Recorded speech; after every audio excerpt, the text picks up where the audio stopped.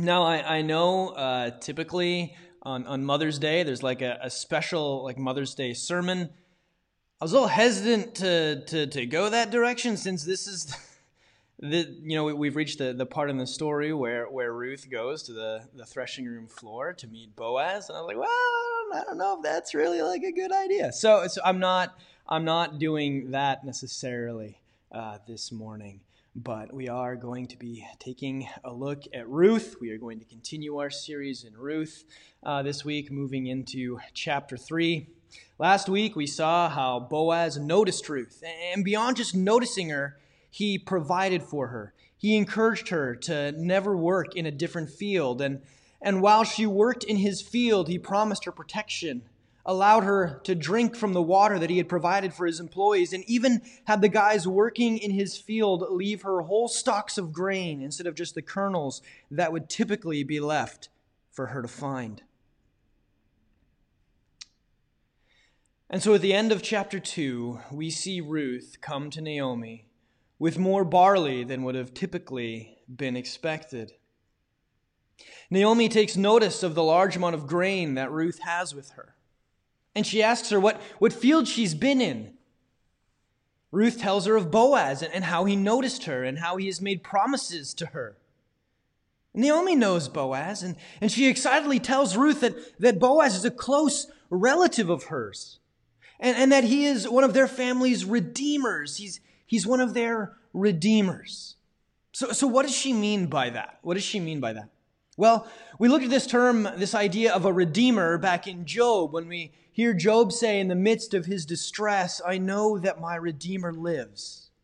But that was a few months ago, so I think a little review, a little refresher is in order. A redeemer was someone that was tied to you by a deep spiritual contract known as a covenant.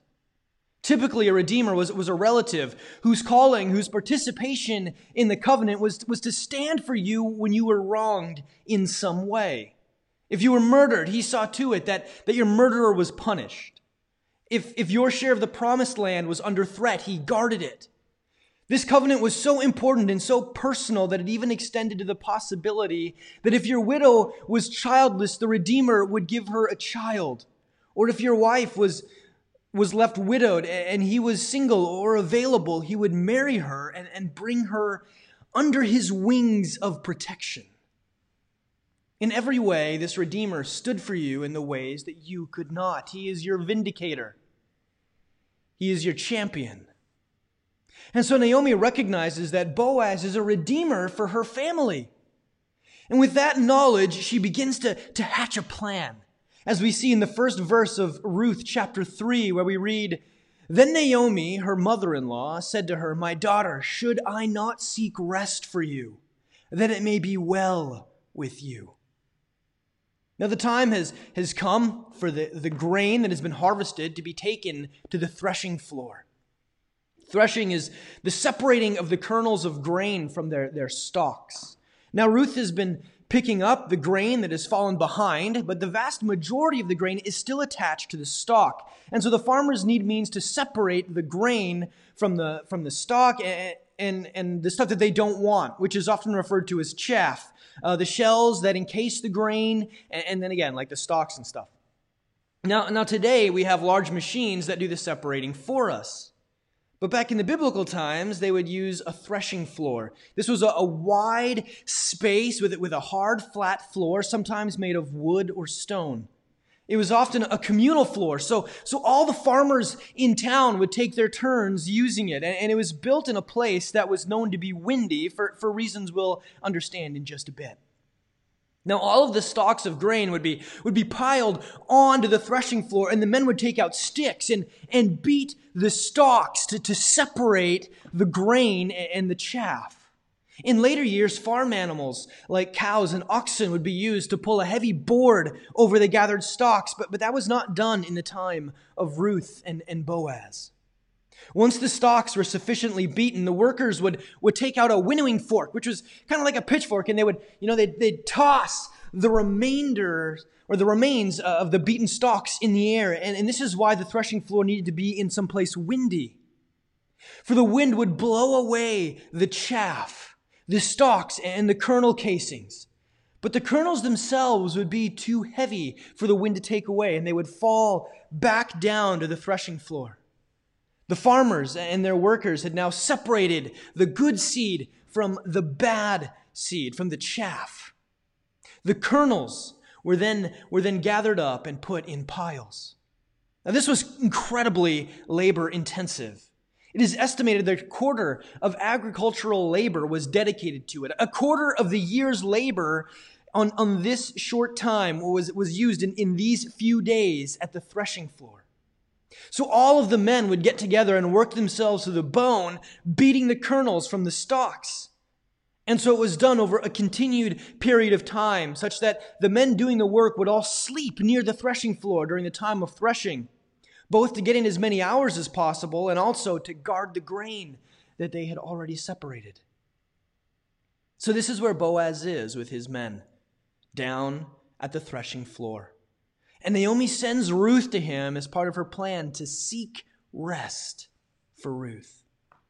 Naomi gives Ruth some instructions, and Ruth follows them. And that is where we pick up with our text this morning. Let's read the word of the Lord from Ruth chapter 3, verses 7 to 15.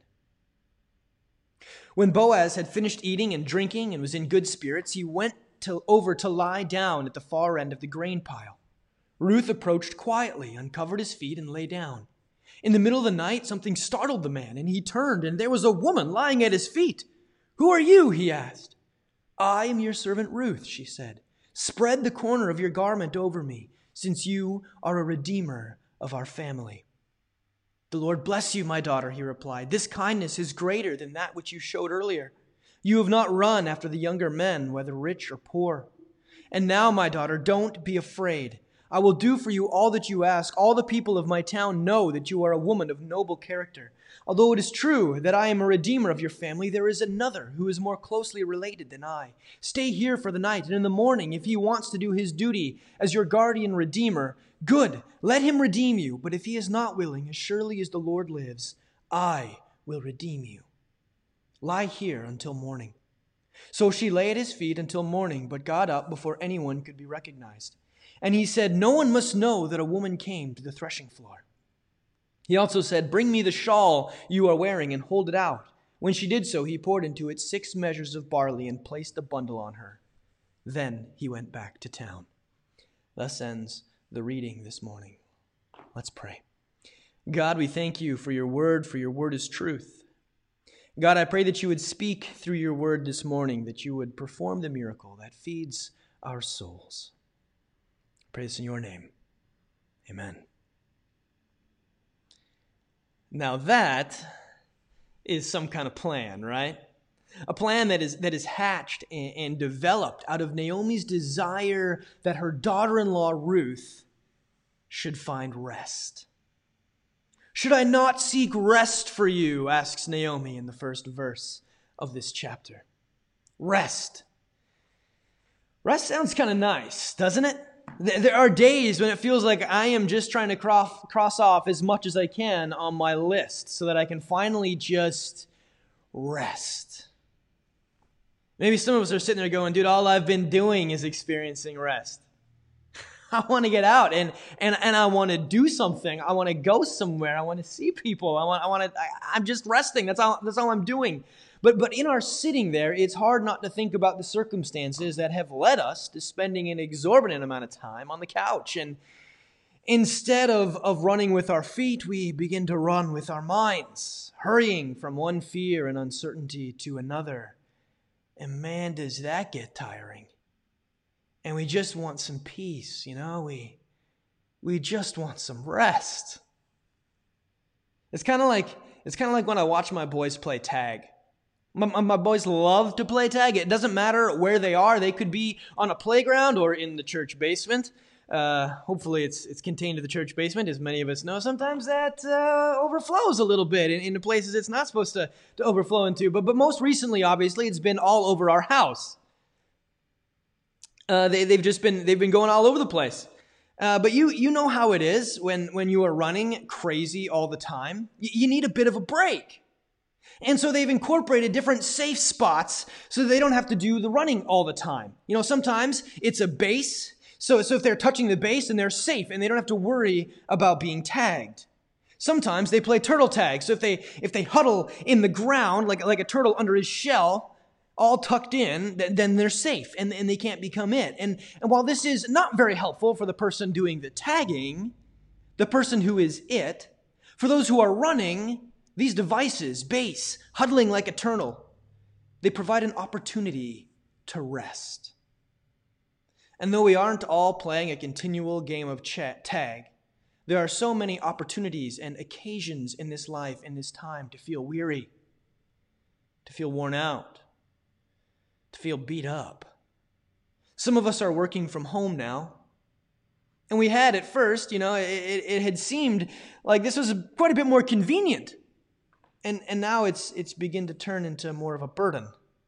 True, we don't have the commute into work anymore, but now we're by ourselves, missing the community of our coworkers and surrounded by distractions that, while entertaining, are not always edifying and often leave us worn out, depressed, and weary. Some of us are out of work now. Maybe we just didn't have work from home options because our job is hands-on and not something that can be done on a computer or over the phone. Maybe our job couldn't make it because of the shutdown. Maybe our job will be forever affected, possibly not even exist anymore due to the fallout of COVID-19. Maybe you're a parent whose children used to be in school and now they are with you all the time. And you love them, very much, but it's been hard adjusting to so abruptly having them all around you all the time. And on top of your regular parenting duties, now you're also trying to figure out how to teach them, or at least guide them through a school curriculum that you are unfamiliar with and you don't feel qualified to teach, or really even to guide half the time. Maybe you're a nurse or someone working in the healthcare industry and you're swamped. Your job is expanded in ways that you didn't begin to imagine, and you don't know how you're going to continue. The sick are all around you, and you need to stay constantly vigilant so that you can provide the proper care, but also so that you don't get sick. But it's hard to stay vigilant when you're so tired. Added to that, now you aren't providing just physical care, but you're the only ones around to sit with the dying, with the hurting, with the suffering, and you find yourself providing spiritual care as well. Something that you feel completely unqualified for. And you're just so tired. For some of us, life looks the same. It's just that the world around us does not. So whether you are going into work every day or sitting at home, it can be hard not to fret, to dwell on all of the changes in the world around us. How are we going to come back from this?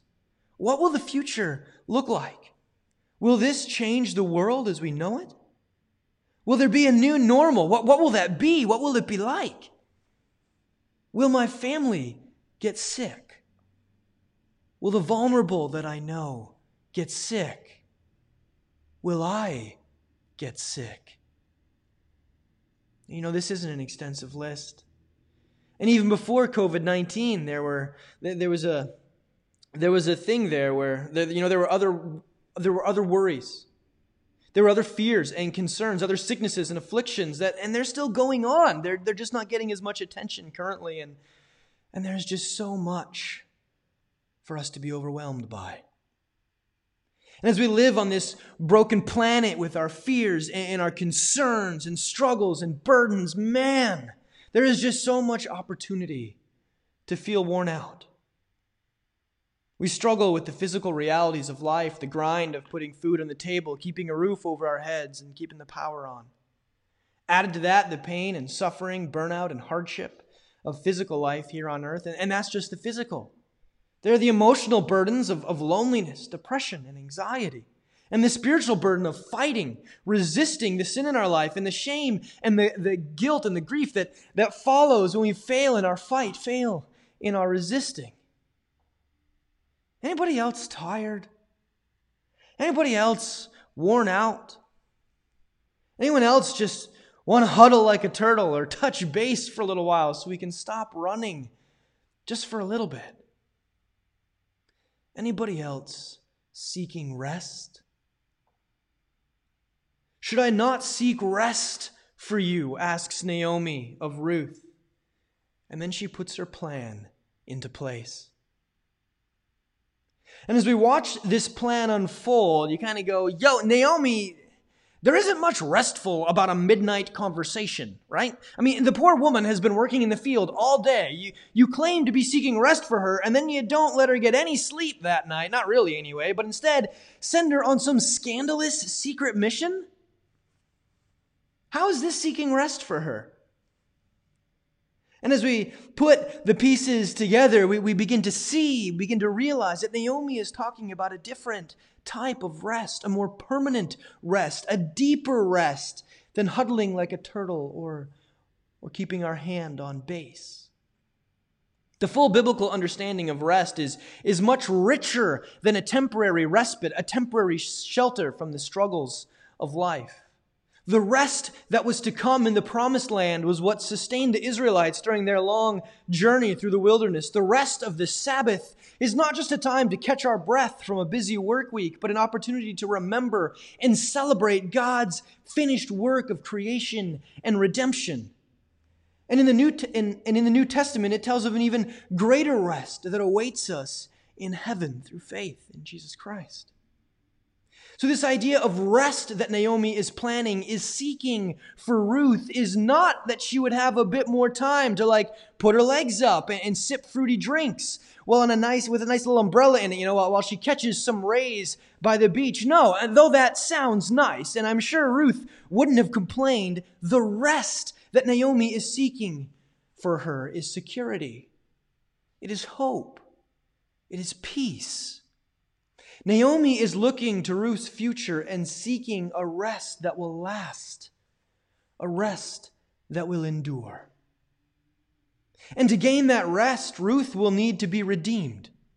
To gain the future that she longs for, the future that will bring her peace and security, Ruth will need to be redeemed. She will need someone to step in and to provide where she cannot. She's a widow. And a widow at this point in history has no stability, no security in her life. She needs someone to give her security. She needs a redeemer. And there is one who can redeem Ruth. And his name is Boaz. Boaz has the ability, has the authority, has the money and the influence. But Boaz seems so far out of reach. It's true that they had a conversation in the field, but Boaz approached Ruth in that instance. She is but a widow working his field. She barely sees him. She's not in a position to approach him. It wouldn't be proper. It wouldn't be right. She can't go knocking on his door. It would be an embarrassment for him. They need an opportunity for Ruth to approach Boaz in private when no one else will know. And so Naomi sends Ruth to Boaz in the middle of the night as he sleeps on the threshing floor. Now, this is pretty scandalous. Ruth, the foreign widow, is approaching Boaz, the upstanding man in the community, in the middle of the night. If anyone catches word of this, man, their reputation's not so good. Not so good, Al. And not only scandalous, but bold. Ruth has nothing to offer Boaz. And so she hasn't come to offer anything, but to claim something. With nothing to offer, she boldly claims the right of Boaz's protection. She invokes the covenant of Redeemer. Spread the corner of your garment over me, she says, since you are a redeemer of our family. Ruth says, protect me. Keep your promise to me. Let me find rest in you. I can bring you nothing but scandal. I am a foreigner. I have nothing to offer. But please cover me in your protection. Keep your promise to me. Do what you have promised to do. Redeem me and give me security. Redeem me and give me peace. Redeem me and give me rest.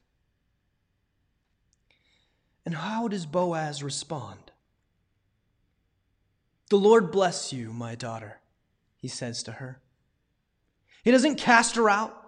He doesn't turn her away. He doesn't call loudly so that all of those can come and see her shame, the scandal that she has opened herself up to the possibility of. He doesn't expose her. He blesses her And then he continues by thanking her for not chasing after younger, better-looking men. He thanks her for trusting in him, and he tells her, as surely as the Lord lives, I will redeem you.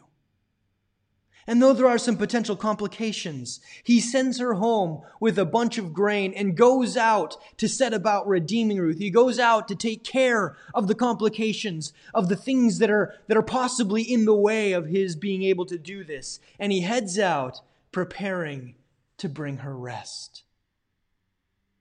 And church, friends, it is the same for us. Debbie read from Matthew 11:28 this morning, where Jesus tells us, "Come to me, all who are weary and burdened, and I will give you rest."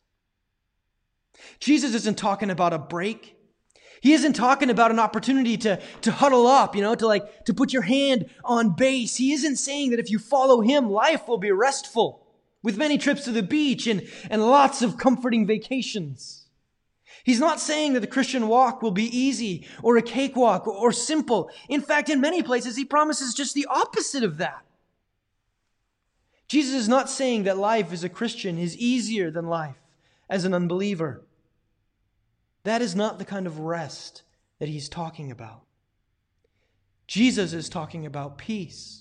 He's talking about hope. He's talking about salvation. He's talking about being able to make it through the hard times of life, not because the times got easier, but because we know what happens in the end.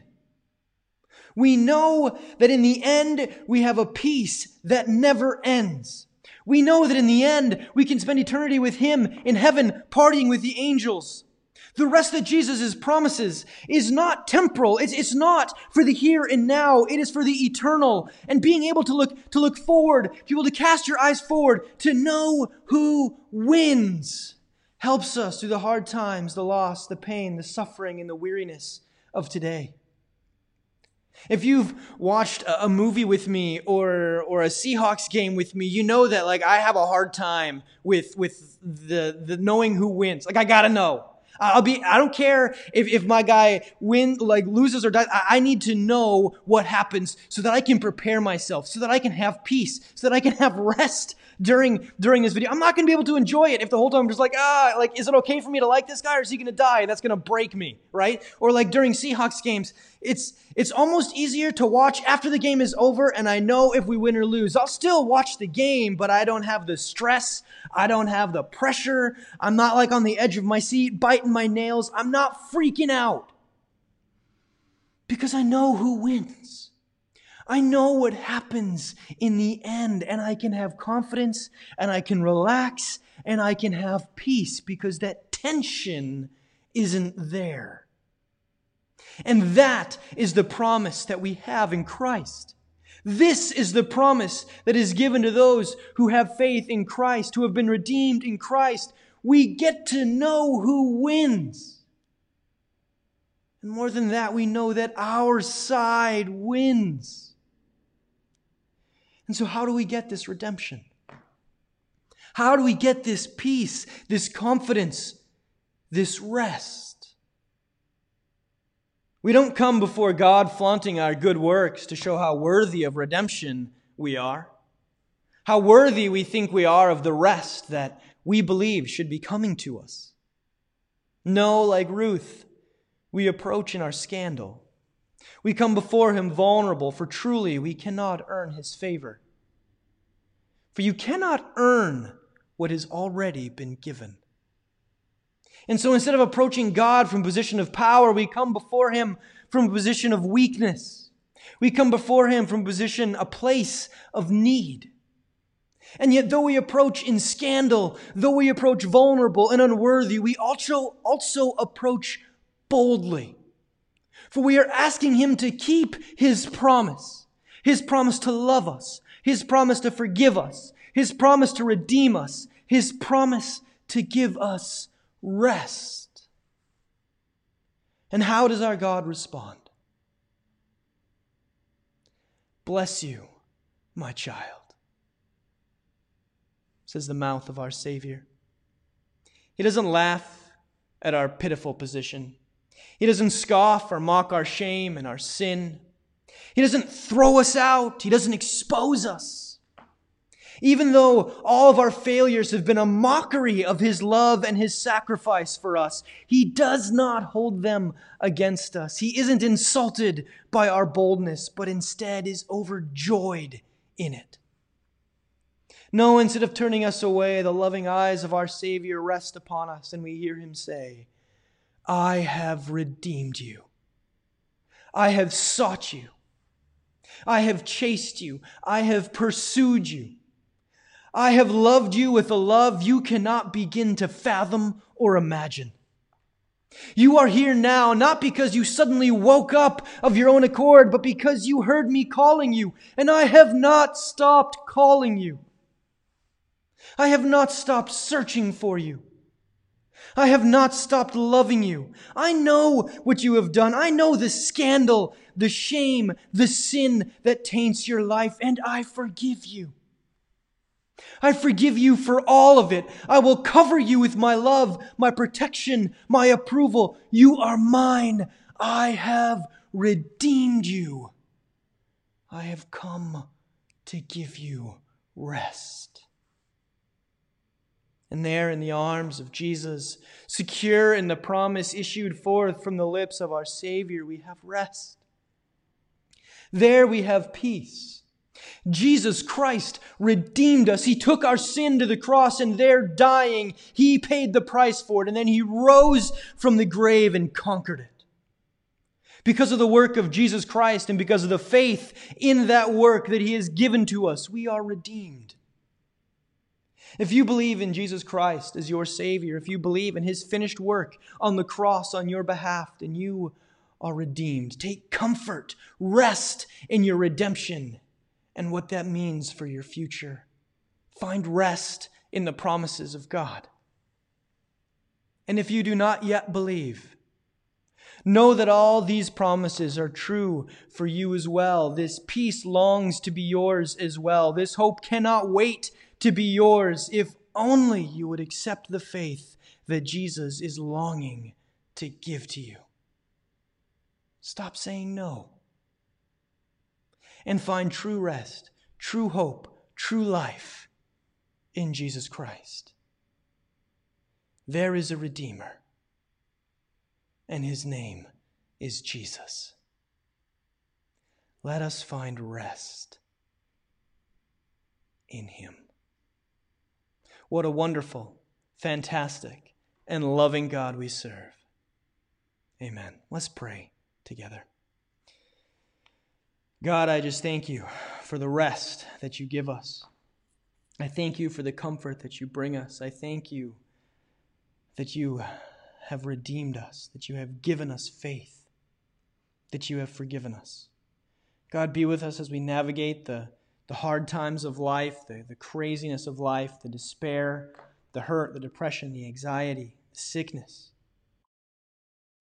God, I just pray that you would guide us as we walk through this life.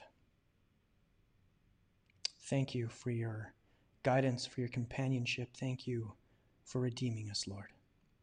We give all this to you. We thank you and praise you as we pray in the way that you taught us to pray. Our Father, who art in heaven, hallowed be thy name. Thy kingdom come, thy will be done on earth as it is in heaven. Give us this day our daily bread as we forgive those who trespass against us. Forgive us. Man, I messed that up, didn't I? But God, we just thank you. Give us this day our daily bread and forgive us our trespasses as we forgive those who trespass against us. And lead us not into temptation, but deliver us from evil. For thine is the kingdom and the power and the glory forever and ever. Amen. There's always the fear that you're going to mess something up when you're on camera and you're live. And, well, now you know we're live because that wasn't edited. Like, that's just where we're at. But it's okay. Grace is a wonderful and fantastic thing. And God knows our hearts. And so we can rest. I can rest in that. Hallelujah.